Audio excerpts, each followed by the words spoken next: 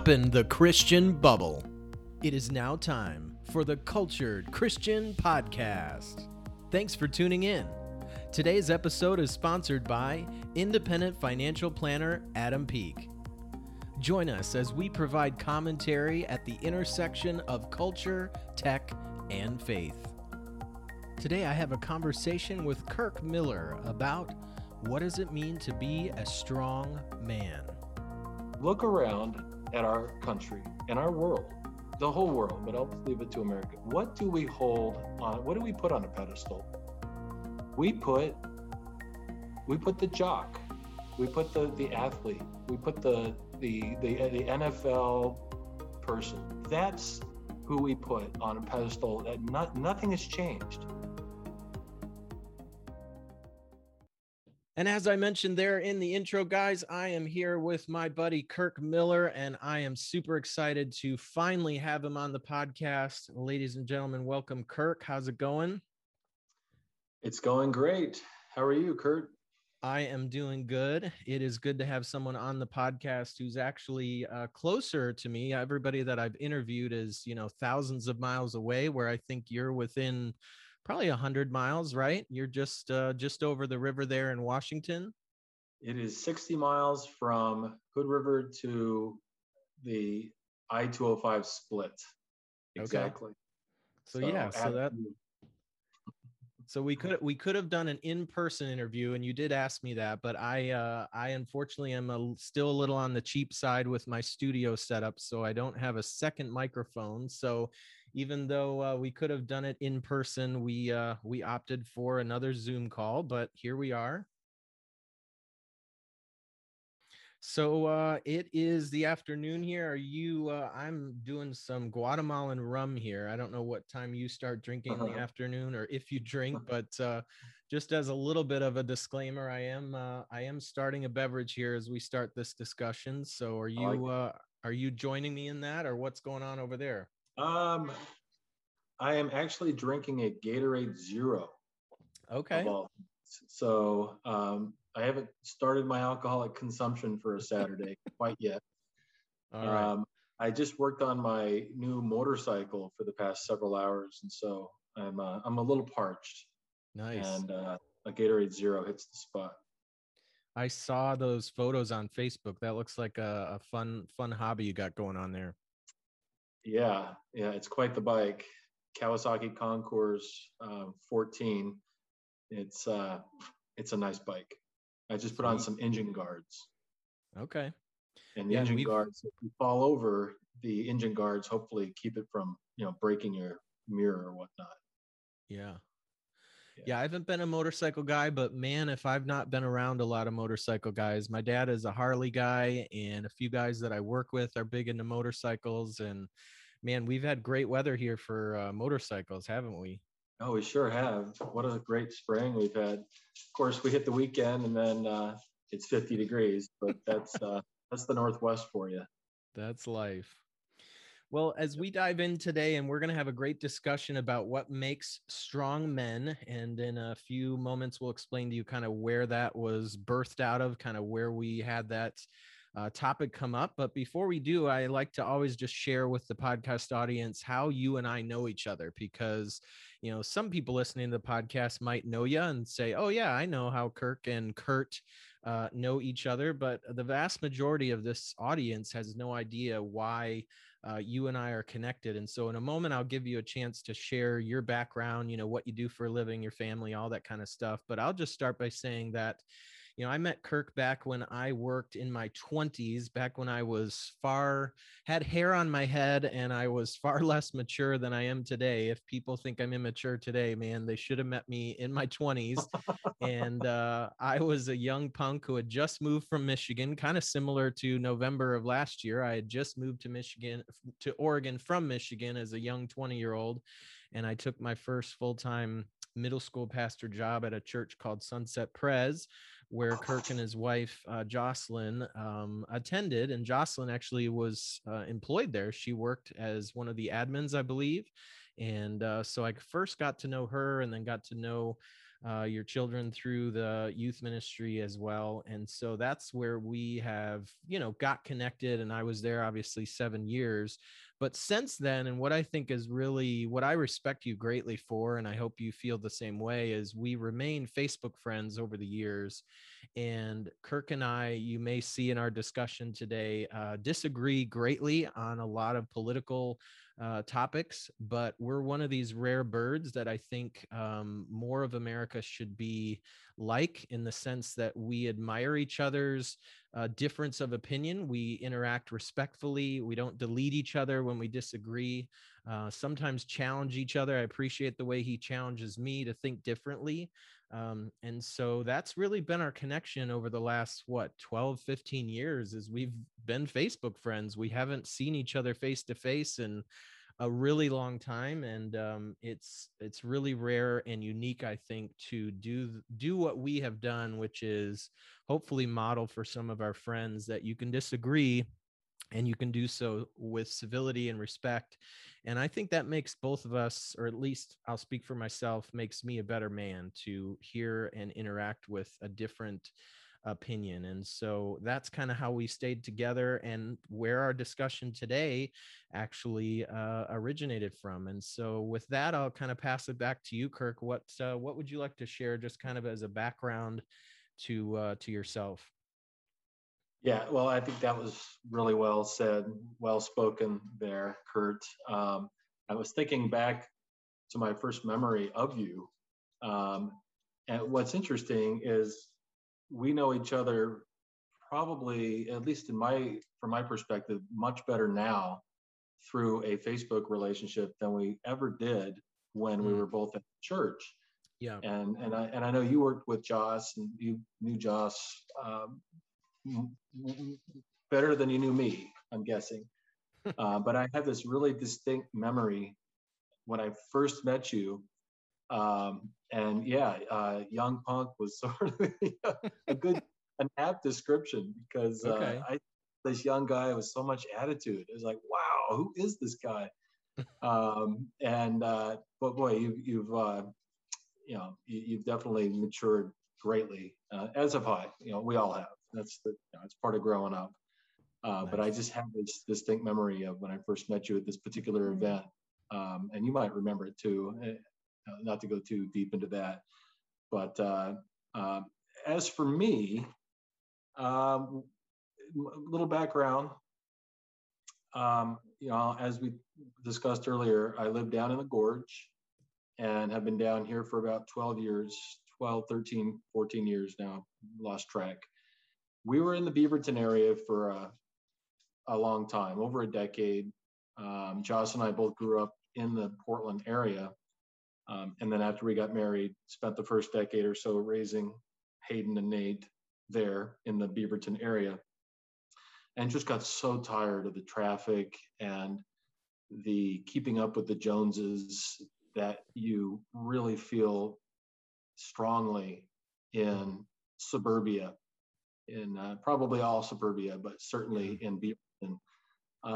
It was just a vibe that we became increasingly uncomfortable with, and wanted to cut bait. And so we did. And we came down to Hood River, and we spent 8 years there, and now another 4 or 5 years on the Washington side here in White Salmon. And it was the best decision we ever made, I think. mm, Just raising the boys here. They both graduated from high school at Hood River, and just a different lifestyle, a slower pace, yet still close enough to Portland and the city and the urban, environment. And I still work in Portland area. So we're down here. I'm a software consultant is my trade. Been in the technology software programming world all my career, and have been very much into the outdoors. Increasingly so over the past decade. I'm a mm. ski patroller up at Mount Hood Meadows. So in the wintertime, I patrol and I ski, backcountry ski. And in the summertime, I do a bunch of different things: kayaking and rafting and windsurfing and hiking. Really take advantage of this area. and just feel so fortunate to live here, and be able to indulge that side of my, of life very easily. But am very much an intellectual in terms of ideas, and debate and discussion. And as you've seen, you've been able to follow along with my happenings and and what I put out there for public consumption. I'm pretty outspoken.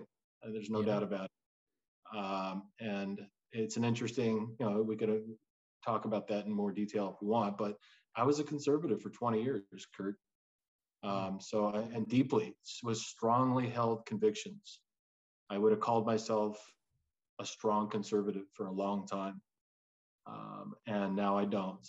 And we can talk about why that is if you want, but yeah, that's sort of who I am and what I'm all about. And I just hit 50 and life's never been better. Sweet. Yeah, you mentioned soon once the weather is kind of more consistently spring, we definitely need to get out on a trail and definitely have some of that mutual. We have some of that mutual interest in getting outdoors. I mean, if you've never been to Oregon or the Pacific Northwest, as a lot of my listeners haven't, you really don't know what you're missing out on. But that's definitely something I try to do on the weekends as well, is get outside, because it is such a healing and just it's great for every aspect of you being human. Your mind, your body, your spirit, all that just gets filled up when you're out there. So yeah, we'll definitely need to do that sometime soon. Yeah, no, I look forward to it. And yeah, I mean, it's a spiritual quest for me. When I'm outdoors, I feel closest to God, and I remain a strong believer in faith and God and Jesus. I call myself a Christian. But yeah, I feel strongest when I'm outdoors and, nice, commiserating with nature. Sweet. All right, well, let's dig into the meat of the discussion, because as I said offline there, I told Kirk before we dove into the recording part of this that our challenge today will be, I think, limiting it and bringing it into an hour time frame, because we are both intellectual guys with opinions, and I just see this as, I really look forward to this conversation that we're going to have today. And so, to bring our listeners up to speed, this topic came out of one of my Facebook posts probably about 3 weeks ago now. And it was one of these things where, I'm like you, I'm pretty open book when it comes to Facebook, especially because my Facebook is, most people don't know this, but you can lock your Facebook down to where it's not even public. It is, my Facebook, for all intents and purposes, is private. I'm sharing with the people that I choose to be in that circle, and the public cannot read that. And so I share pretty honestly and authentically there. And so I just threw up a quote from a podcast. I was listening to Joe Rogan's podcast. I'm sure you've heard of it. It's 15 whatever million followers. He's got one of the top podcasts in the country right now. And he was interviewing a guy named Marcus Luttrell, who's a retired Navy SEAL. And there was a book and a film called Lone Survivor based on his life and some of the stuff that he went through. And so this quote was one that he quoted. I think it was him or Joe, one of the two guys on the podcast. And they kind of dug in a little bit. So I'll read the quote here, and then obviously we'll kind of get into a discussion about it, because Kirk, challenged the quote and kind of challenged the premise of what I was throwing out there. So here's the quote, and we'll kind of launch from there. And so the quote is, "Hard times create strong men create good times create weak men, and weak men create hard times." And this is by a guy named G. Michael Hoff, I think is how you say his name.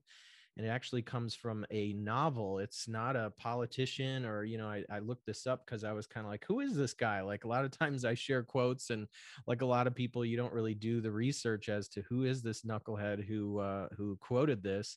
And so it's actually a line from a book. It isn't something in a speech or something a politician said, but it's one of these things that's gotten a lot of play in 2020, 2021 through social media. And so yeah, so I threw that out there and just kind of felt like it, to me, I think I put the question next to it is like, is this true in our time, or something to the effect of, what do you think of this? I forget what I put the qualifier, but basically just kind of asking, like, what season are we in? Are we creating strong men because we're living in hard times?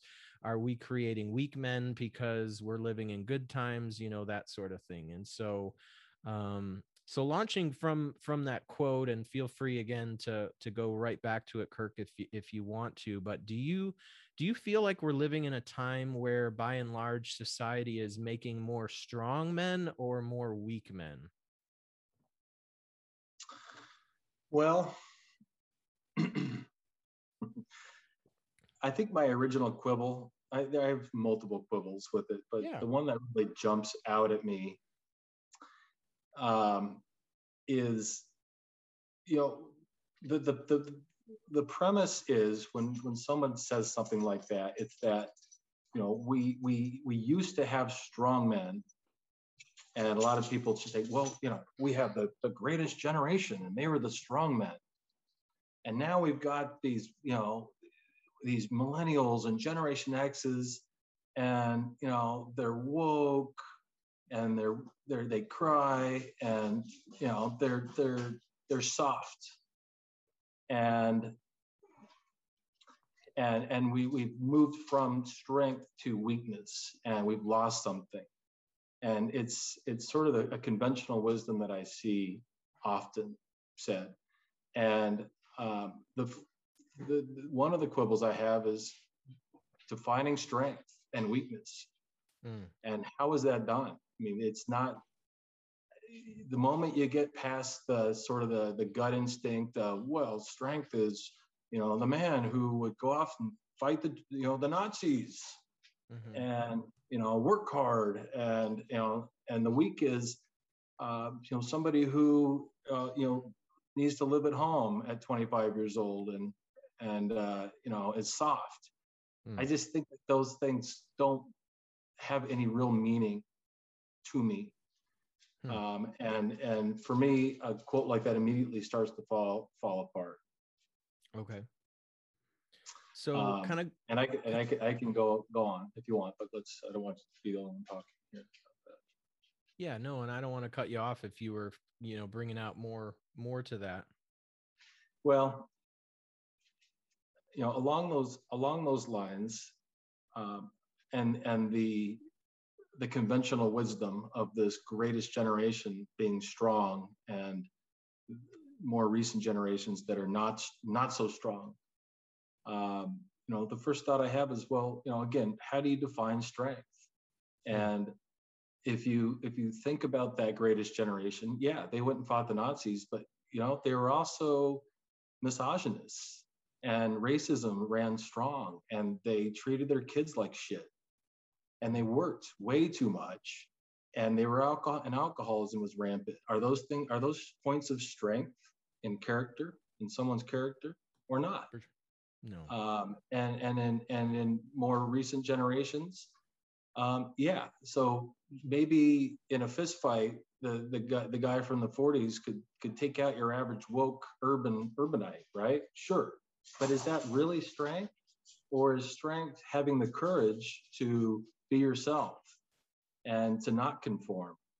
I think about the 80s, and this is just going halfway back to those greatest generations, but just in my generation, the 80s was the conformity in the 80s at high school was just off the charts. I mean, there were a whole legion of movies made about the topic, and anybody who bucked the trend was in danger of being ostracized at best, and physically in danger at worst. God help the poor gay kid, at that time. They had it. It was merciless. You don't see that as much today, and I think that's a point of strength. And so for me, it's just one of those things that you got to have a discussion to really talk about what it means to be strong, what it means to be weak, or else you're left with just these conventional wisdoms that break down very quickly. Well, you definitely said a lot there, and kind of jumps ahead to where I wanted to get into definitions, and we can definitely go there soon. But I think just stepping back for a second, I will say on the front end, definitely that quote, quotes like that, and gosh, largely most quotes or labels tend to oversimplify things that are very complex. And so I'll put that disclaimer out there that absolutely, me sharing that and the quote itself is overly simplistic, and the world is complex. Humans are complex. You brought up great points about the greatest generation, which ironically the post, it's where your mind went, but it's not necessarily exactly what he's talking about in the book. It's talking about, the post-apocalyptic kind of future world. But I see the point you're making, that for us usually is we point back in time and we look at a generation of people, and it came from Tom Brokaw's, famous book of coining that term, the greatest generation. I mean, there again, it's easy to take apart a phrase like the greatest generation, because every generation since then looks at that and says, well, shit, I'm not as great as that generation. I mean, anytime you say greatest, you're putting it above every other generation. So it's a fair critique to say, hey, I grew up with a dad or a grandfather who was a complete tool, and he was part of that generation. But I think the point of the book, and to be fair, I haven't read it, but the grandfather that I grew up with, so I have my late grandfather was, grew up in the 30s and 40s. He was born in 1932. And I just think of the life that he lived, from literally being a poor man in West Virginia. They talked many times about not having running water in their home, using an outhouse for their restroom. At times, having just a can of beans for dinner is their sustenance for their whole family, kind of thing. And so he worked as a coal miner. The story of the unhealthy coal mine and just the black lung and all that stuff. And then his story moved on to where he relocated. Once he had family up in the Detroit area, he migrated, uprooted his family, his wife and his daughter at the time, and moved to Michigan to get a job at GM. And he worked there for 30 years and built an income and bought a house and got a car and paid off his mortgage. I mean, it really lived the stereotypical American dream for a white man. He lived that out, and to the point where, when he passed 3 years ago, had a sizable inheritance for his family, because he put money in stocks and played the stock market well. And so he rode through, through that generation. So I think of him, even though he didn't go to war. My other grandfather on the other side was in World War II in the South Pacific, and definitely, created some of the stereotypes that you brought up. My father was a police officer. My dad's side of the family had a lot of policemen in it, and they were all related to their stepfather, who was in World War II. And so a lot of that masculine man's man kind of stuff came out of that. So I'm kind of rambling, but all that to say that I think that greatest generation has elements of strength in it, but I see what you're saying, that it's reductionistic to say that, that's what a man is, and anything short of that is not a man. But maybe it's more helpful for us to kind of move on from comparing men today to World War II men, right? Because I still think of those men as, and you yourself, Kirk, I mean, you're a veteran. There's something on my side of the microphone that I'm fearful of. I don't know as I could go off to fight any battle. Forget World War II with the massive scale of war and just the stuff that was going on. I don't know as I think of myself as the type of guy that could go and do that. And yet, thank God some men did, like, thank God there were people who did that. So what are you feeling after me sharing that stuff there? Well, I mean, I had this conversation just the other day with another Facebook friend of mine who's a conservative, and basically he was making that same point that the current generations are soft, and they wouldn't do such things. And my comment to him was, yeah, I've been to boot camp. I've been to Marine Corps boot camp, and you wouldn't believe how many little soft, wimpy kids were in boot camp. They came out hardened Marines, and that's exactly what would happen today with this generation. I think we undersell, what people are capable of doing. And if there was a Nazi Germany that rose up, in today's world, I have no doubt in my mind that people would respond accordingly and do what needed to be done. So yeah.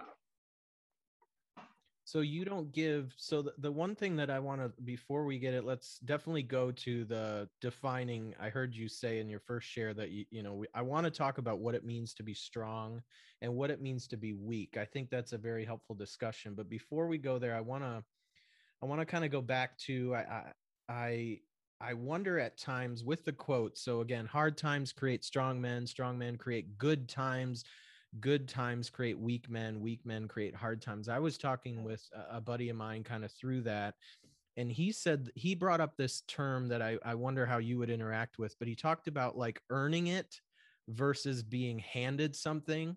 And so the idea is that if your generation goes through a particularly hard season, like your country is under attack, literally, like you have to reframe that auto plant to build bombers because you're going to go kill Hitler. Like there was just a whole world approach to this thing that was happening. And I wonder if that made them, so when they came back, right, we can look at the economy after World War II. I mean, that's what created the middle class. That's where things just exploded in America, pun not intended, after 1945 to 50s. This economy just blew up. And so I wonder is there in your mind ever this idea that if a generation has a sense of ownership and earning something, that might create good times, and that generally good times would then, create men and women who kind of take it for granted, right? Like, so there's a long-standing season of peace, and these children grow up. The greatest generation also had the greatest amount of children, right? They're popping out babies left and right. And those children largely didn't face the threats and the enemies that their parents' generation did. That's kind of, I think, what the phrase or what the quote's getting at is, just from a societal level, if you don't have a sense of ownership or earning, then you might just kind of have a laissez-faire attitude to the world, and that this long sense of peace might actually be doing us in. Interact with that a little bit. Yeah, I don't disagree with that premise. I really don't. I have quibbles with, with the strength and the weakness part, and what that really means.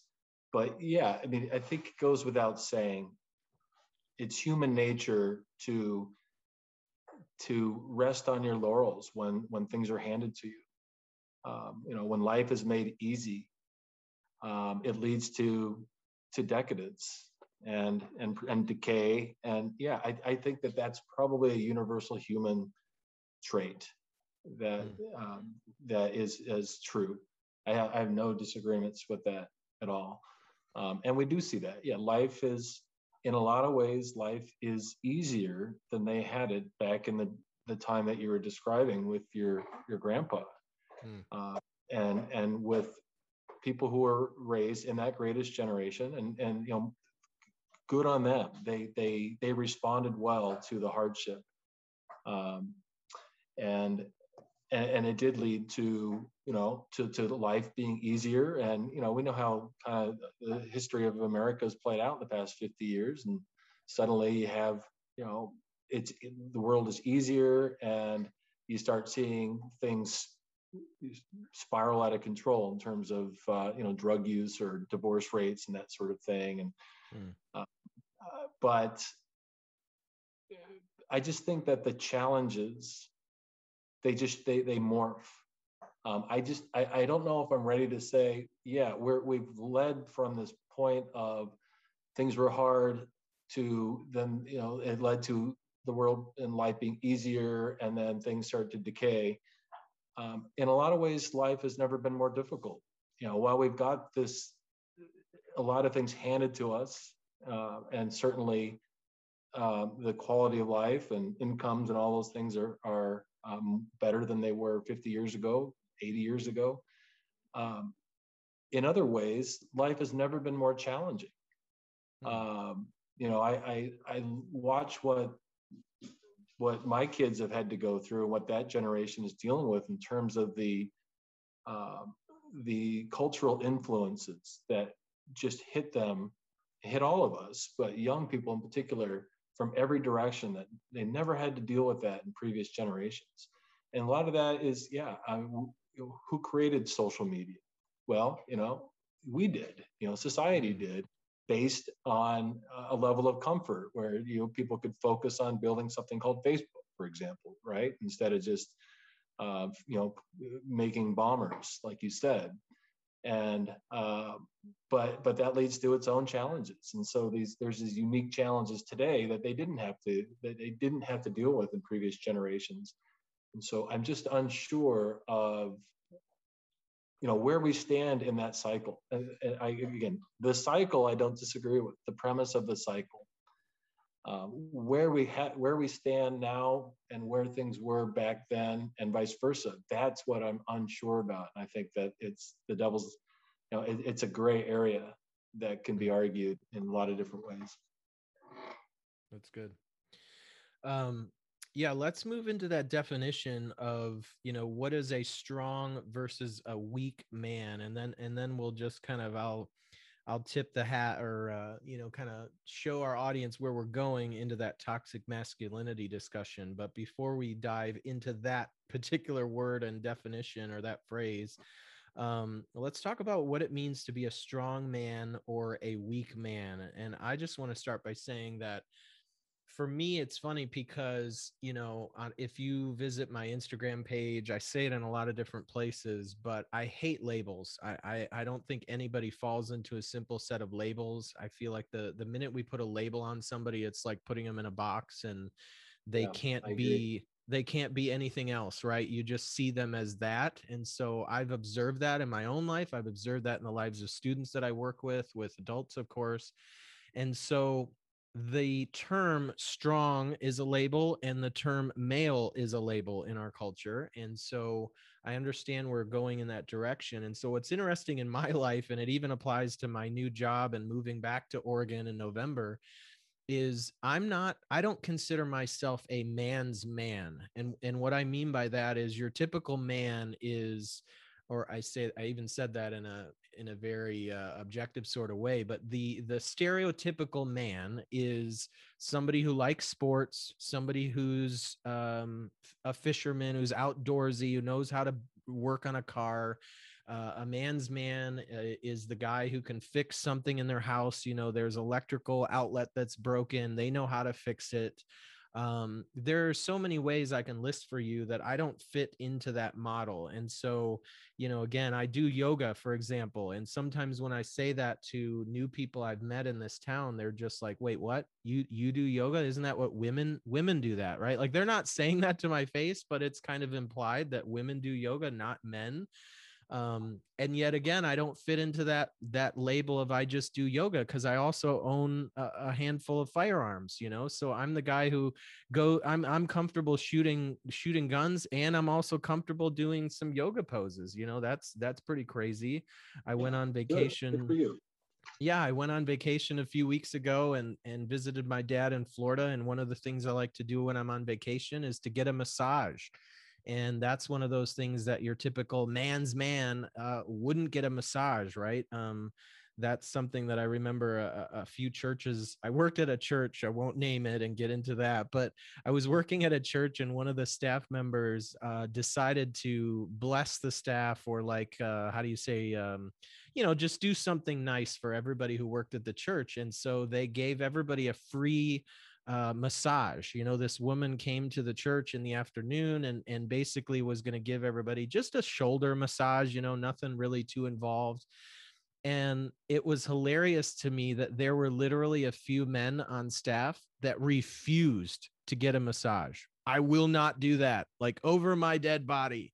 And I'm not saying that that's, again, a litmus test. If you're not willing to get a massage, but for me, I felt like those guys were the guys on staff that, again, they were the men's man, the typical man. And for them to get a massage was stripping away some of their strength, stripping away some of that image of, I'm the guy, I'm the man.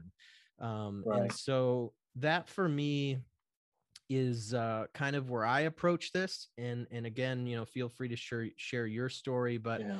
I don't feel like I fit into, when guys start talking about sports at the gym. I mean, I'm the guy who's just kind of nodding my head and I have no idea what they're talking about, so Right. it's interesting, right? So, I mean, the first question I had in my mind as you were saying that was, I'm curious, where does that definition come from?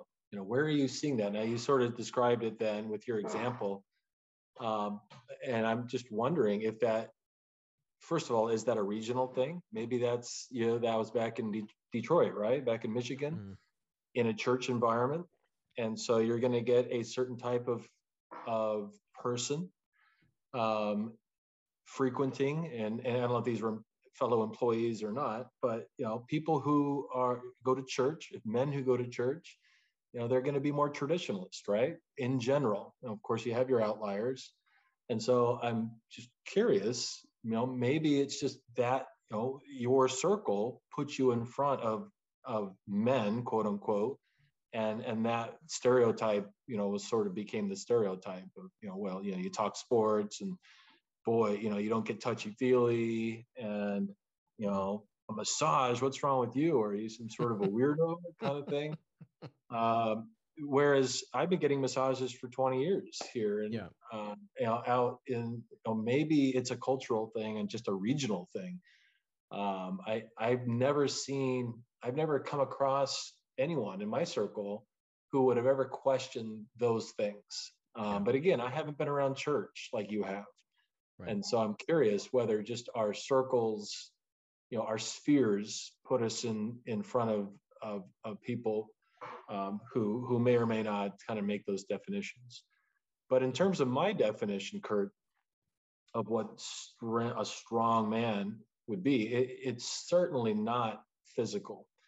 And I think right there I break away from a lot of, I have friends who, their definition, I'm certain, is what you've described when it comes to a man. It's, how strong are you? Are physical? Can you, are you tough? All of these more traditional sort of understandings of manliness. I don't subscribe to any of those.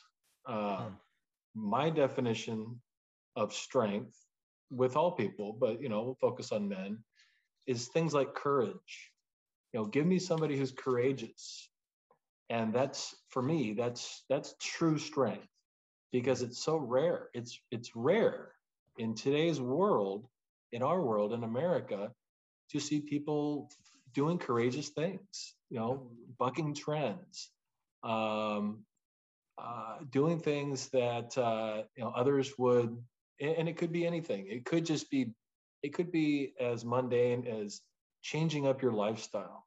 You say, I'm going to go on that diet, or I'm going to start doing, something that I hadn't done in the past, and I had the courage to go for it, and know that I needed to do X because it would be better for me.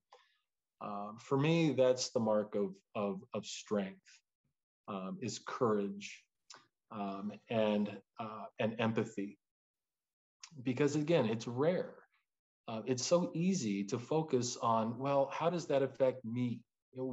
we're always defining things around, what's my little example of, whatever the context might be, whether it be a political discussion, cultural discussion, whatever. People go to this sort of, all right, Uncle Joe did that one time and he told me he liked it, therefore, that's my take on that. Instead of standing back and saying, no, I'm gonna have the courage and the empathy to look at this from another person's perspective, even if it's completely foreign to me. And uh, and again, it's a rare thing, and it seems to be becoming more rare by the year. Um, so for me, that's strength, and weakness. What is weakness? I think, I don't know. It's a little bit more subjective, um, but certainly, people who are cruel to other people, people who don't see the bigger picture of how different aspects of life interconnect, and just focus on their own narrow sort of agenda. For me, that's weak. And treating people poorly, that's weak, and not looking at the big picture and the long term horizon. Um, that's weak to me, if that Yeah. makes sense. Yeah, it does. And yeah, I think the only thing I would add to your strong definition is maybe sacrifice. I think that that's something unique to being strong. I think when you shared the word courage, and this came out of, again, I've had a few conversations kind of leading up to this, just getting people's input and just different married and unmarried men in my life, what it means to be a man, what it means to be strong. And he said something that I thought, a friend of mine said something that I thought was interesting, is he said he feels like society is we're kind of correcting, right, some of these things that we're wrong about from the greatest generation to today. We're adjusting, we're seeing some of these expectations, and this will lead into the toxic masculinity thing.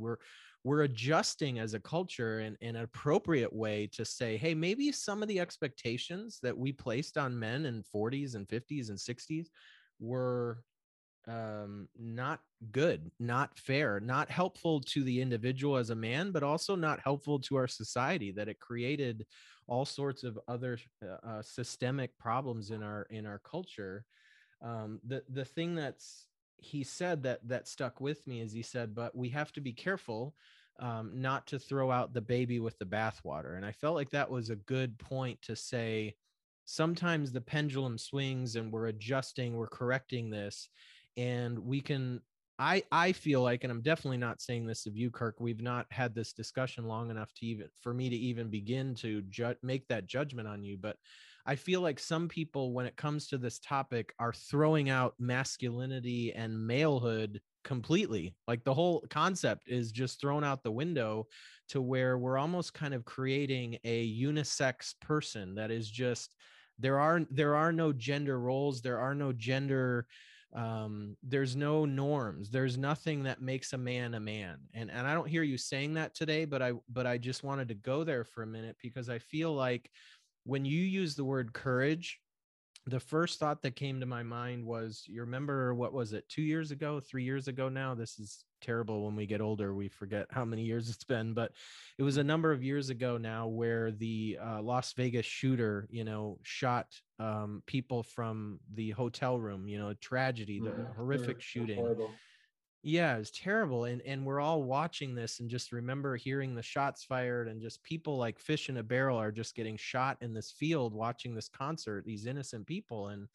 And the thing that just choked me up emotionally, and probably still could if I talked about it, was a few weeks later, maybe a month later, the footage from the policeman's vests. What do they call that? The Helmet not the cam or the yeah, body not the cam? yeah, the body cams came out and literally showed that concept I'm sure you've heard before of, call it firemen, EMTs, policemen. They are running into that field when everybody else is running out. You know, you're watching these men all suited up. They're running into that field facing their own mortality while hundreds of people are racing past them, screaming their head off because somebody is shooting into this field.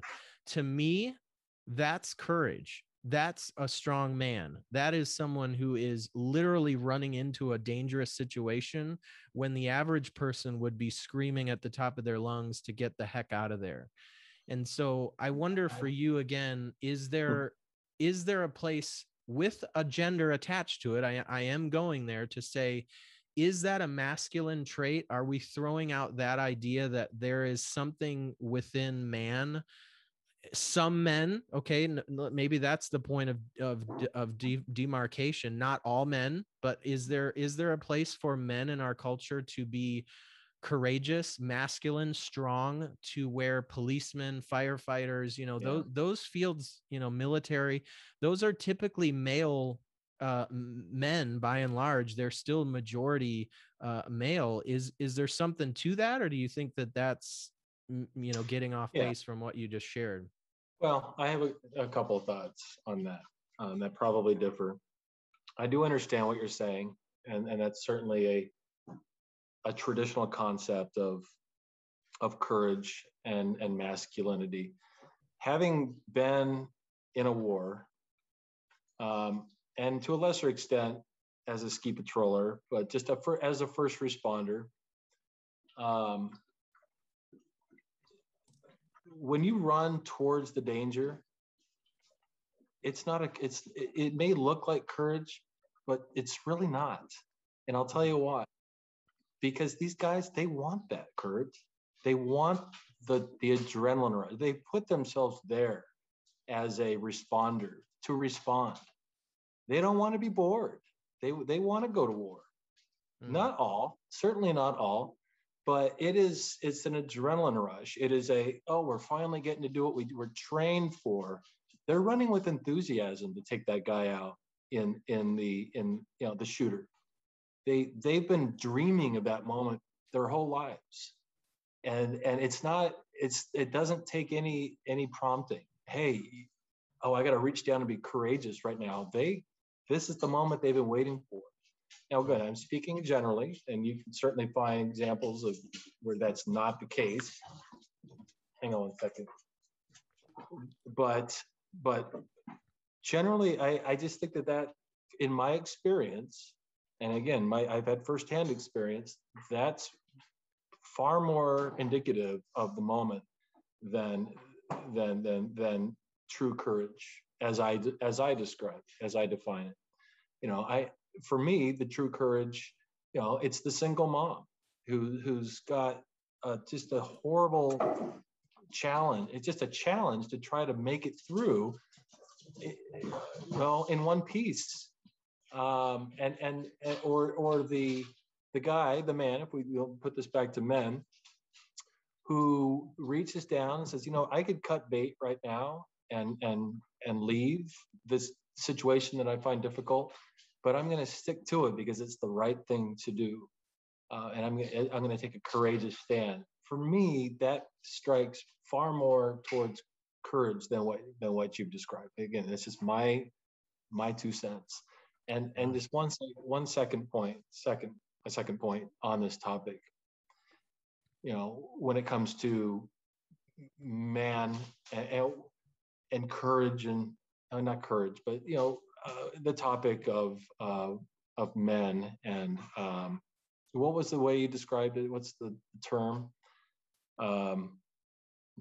Toxic masculinity, right? Yeah. I know is that a thing?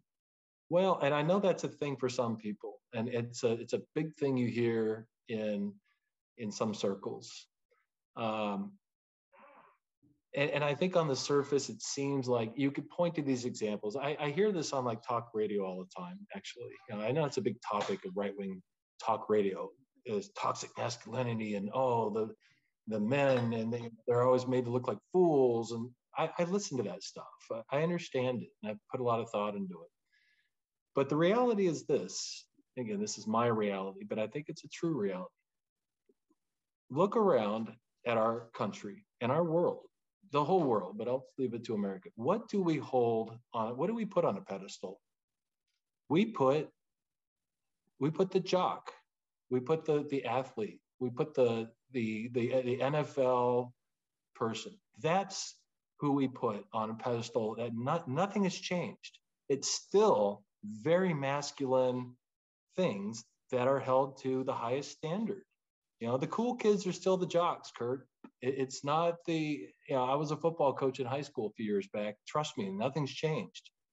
And that's the thing I think that gets lost in that sort of, whoa, men have it so hard nowadays. No, they really don't, actually. And what we're seeing is a little bit of a balancing of things that are long overdue, of men, considering other aspects, and it's back to that point of empathy, stepping out of their little shoes into someone else's, and not just being about me and my existence, if that makes sense. Yeah. And I did a little research into, where toxic masculinity came from. And, it's one of those terms that actually started in the feminist movement, from what I could tell, and different papers and college campuses. And then, to your point, now it's kind of, used by the conservative, the right wing, as a little bit of a, how do you say, a political point. But I think cultural warrior.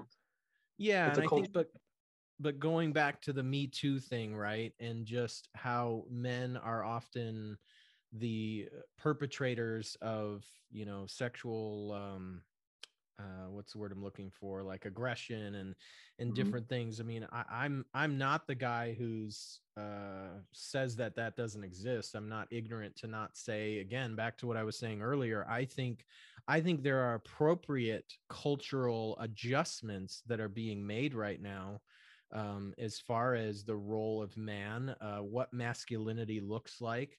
One of my least favorite phrases that I still hear occasionally is the phrase "man up." You just got to man up. This idea that you're a wimp if you think that, you're weak if you do fill in the blank. Like, that's literally, I've heard that said to me, just as recent as like 5 years ago. So I think, again, where I'm at on this, and kind of my work with students. So I've worked with, middle school and high school age students. So I've seen, through the last 20 years, kind of some of that evolution when it comes down to the teen level. And I know you see it raising kids yourself, being a parent. But the thing that I'm fearful of, kind of, this is maybe where the last topic we'll kind of discuss, is where I see as the future, as we're moving forward, and where the future's going. And one thing that troubles me about this pendulum swinging, and just kind of where this correction may be throwing the baby out with the bathwater, like my friend aptly said, is that I see a lot of confused, timid men today. I see boys that are growing up in a world that, as we're trying to make these cultural adjustments, they don't know what's okay. They don't know how to interact with girls. They don't know how to, to express their angst, to get out some of that internal, like physical. Like, I think of just, this is a funny example from the last week. I literally was at my youth group this week, and something happened, and I was like, I'm going to mention this on this podcast with Kirk, because it was just such a stark example of what we're talking about. But these guys at the end of our Wednesday night group, it's a small group of adolescent, middle school age boys, 6th, 7th, 8th grade. And we were done, the church time is over, if you will, and they're waiting for their parents to pick them up. And without any adults spurring this on, they decided to pick up, there was some pillows, and there was one kid who grabbed the top of a trash can and turned it into a shield. And they just started having a little battle. Like, they were swinging each other with pillows, and the one kid was throwing up the, like, Captain America with his the top of the trash can. And they were just roughhousing, is the term I would use. They were just kind of like interacting with each other. And I watched that, and I thought, I felt, and again, feel free to push back based on what you're sharing, but I felt like that was a little moment where they were being little boys, they were being masculine, and they were free to do that, and they were doing it without any cultural, again, no one said, hey, let's pretend like we're boys, or let's be, let's do this thing here. And no one was getting beat up on. I mean, I'm obviously aware of what's happening. No one's being bullied, or there's no weak boy who's getting slammed over the head. It was equal, how do you say, you know what I mean? Like, there, it was clear Sure. that it wasn't like somebody getting beat up on, but they were just having fun, they were Having just fun. interacting. And I felt like that's something that's lost. I feel like we may have lost in our culture, is that place for boys and young men to roughhouse and to just be sweaty with each other. And again, I'm saying that as a non-jock, as somebody who's not like on these sports fields, but do you think there's a healthy place for that as boys, that they can release some of that inner aggression and just kind of wrestle with each other and just be, Well, because yeah. again, that's maybe a traditional view, but I feel like that's what you don't see the girls doing. That girls aren't necessarily at that age. They're not going over there and spontaneously wrestling and pulling out, slamming each No. other with pillows. But boys at that age tend to be like that. Do you think that that's a trait of being a boy, or is that something else that's going on? Oh, I think that is, and I think what you're describing is something that happens, right? I mean, that kids are kids, boys are boys. I I do understand what you're saying about the confusion. It's a real thing, and it's I don't have any easy answers for that. Society is clearly going through a reckoning, and there's a lot of change taking place culturally right now in this day and age. Um, and and I understand the confusion and the role of, what does it mean to be a boy, and what is acceptable behavior. Back in the day, you might have, going up and hitting a girl on the butt. That was okay. I Mhm. mean, you might have gotten a squeal, or maybe they yelled at you, but you weren't going to get, it wasn't going to be on the nightly news kind of thing. Mhm. So I get that. And there isn't any easy answers, and these things are settling into some new place. It, I don't think it's necessarily all good, all bad. There's this jumbling of a new normal that's taking shape. I don't think we need to be afraid of that new normal. I do think it needs to be watched carefully, and persons such as yourself who have a role as a mentor to people who are, to young men and women.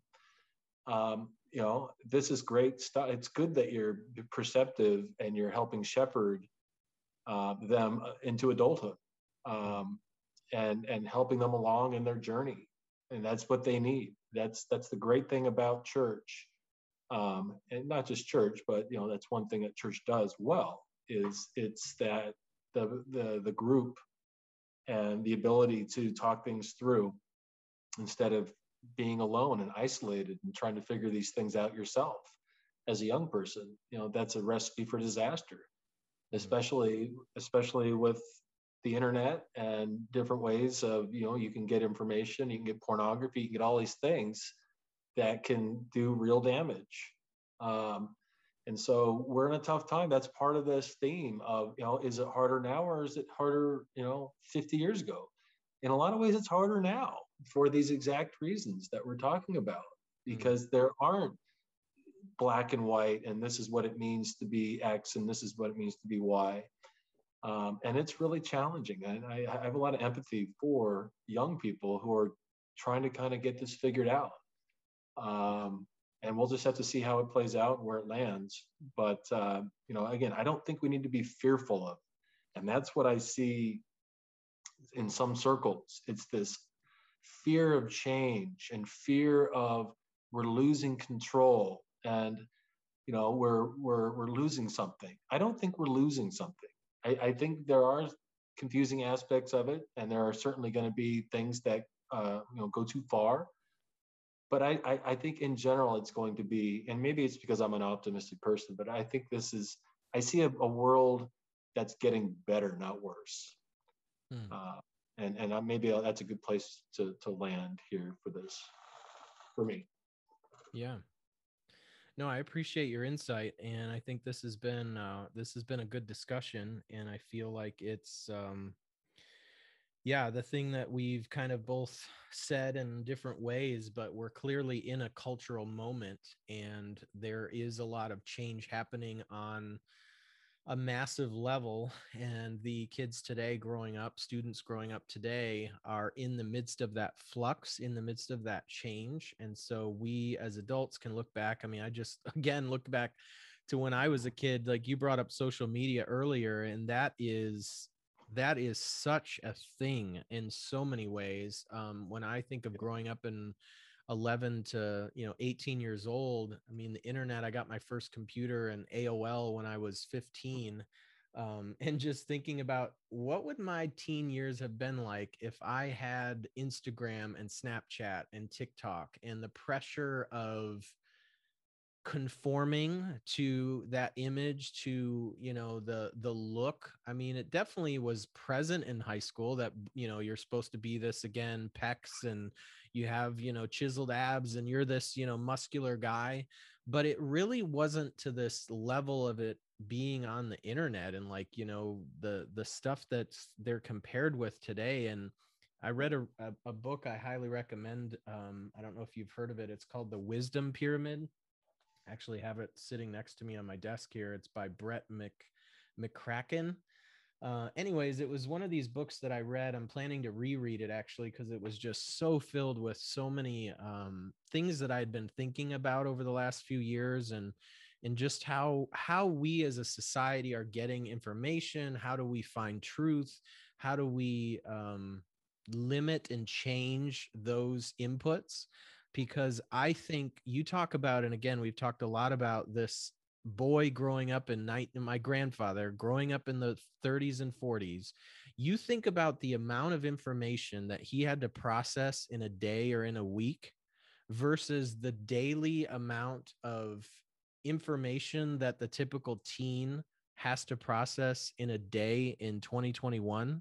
I mean, good Lord, like, how does that not have an effect on a human brain? Like, he makes the point in the book Yeah. that that's literally our brains were not created to take that information, that much information in. Imagine if you're in World War II, and you have a cell phone and you're looking at tweets from people in Germany and France and Poland, and you're interacting with things that are happening in Japan. And just like, I mean, that level of awareness to the global like community as to what's going on, I think is having unbelievable effects of anxiety and confusion and uncertainty.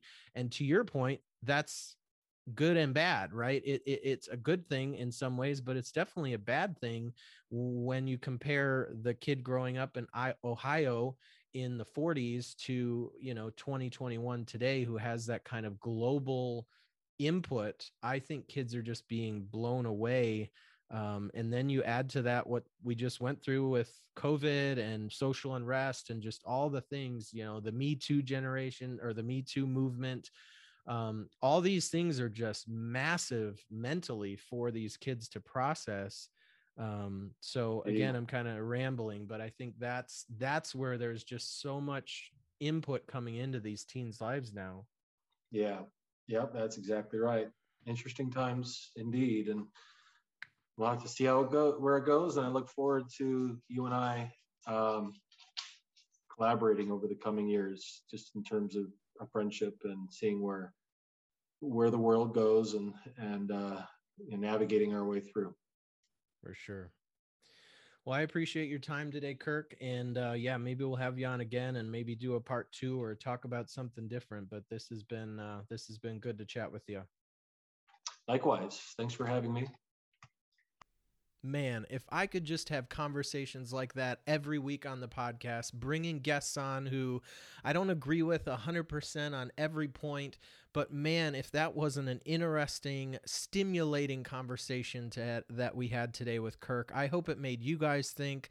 It is obviously a hugely complex topic about masculinity, what makes a man, what makes strength, how we're in this big culture shift. It was just a very interesting topic. Obviously, books can be written, will be written and sold on that topic. And I thoroughly enjoyed chatting with Kirk and genuinely look forward to hiking with him sometime soon, and maybe on that hike coming up with another topic to share with you guys here on the podcast. We're always looking for new guests, so if you want to chat about some culture-related topics like we did today, or we can talk about technology or faith, whatever floats your boat, whatever you're interested in. So definitely just let me know if you're interested. But for everybody, if you like what you heard today, be sure and hit that subscribe button so you don't miss an episode. As always, we hope you enjoyed this and all of our episodes on the Cultured Christian Podcast. Please join the conversation over on our Reddit. Also like and interact with us on our Instagram and Facebook page. And lastly, if you have feedback or topic ideas, please email us at culturedchristians@gmail.com. And we look forward to seeing you in the next one.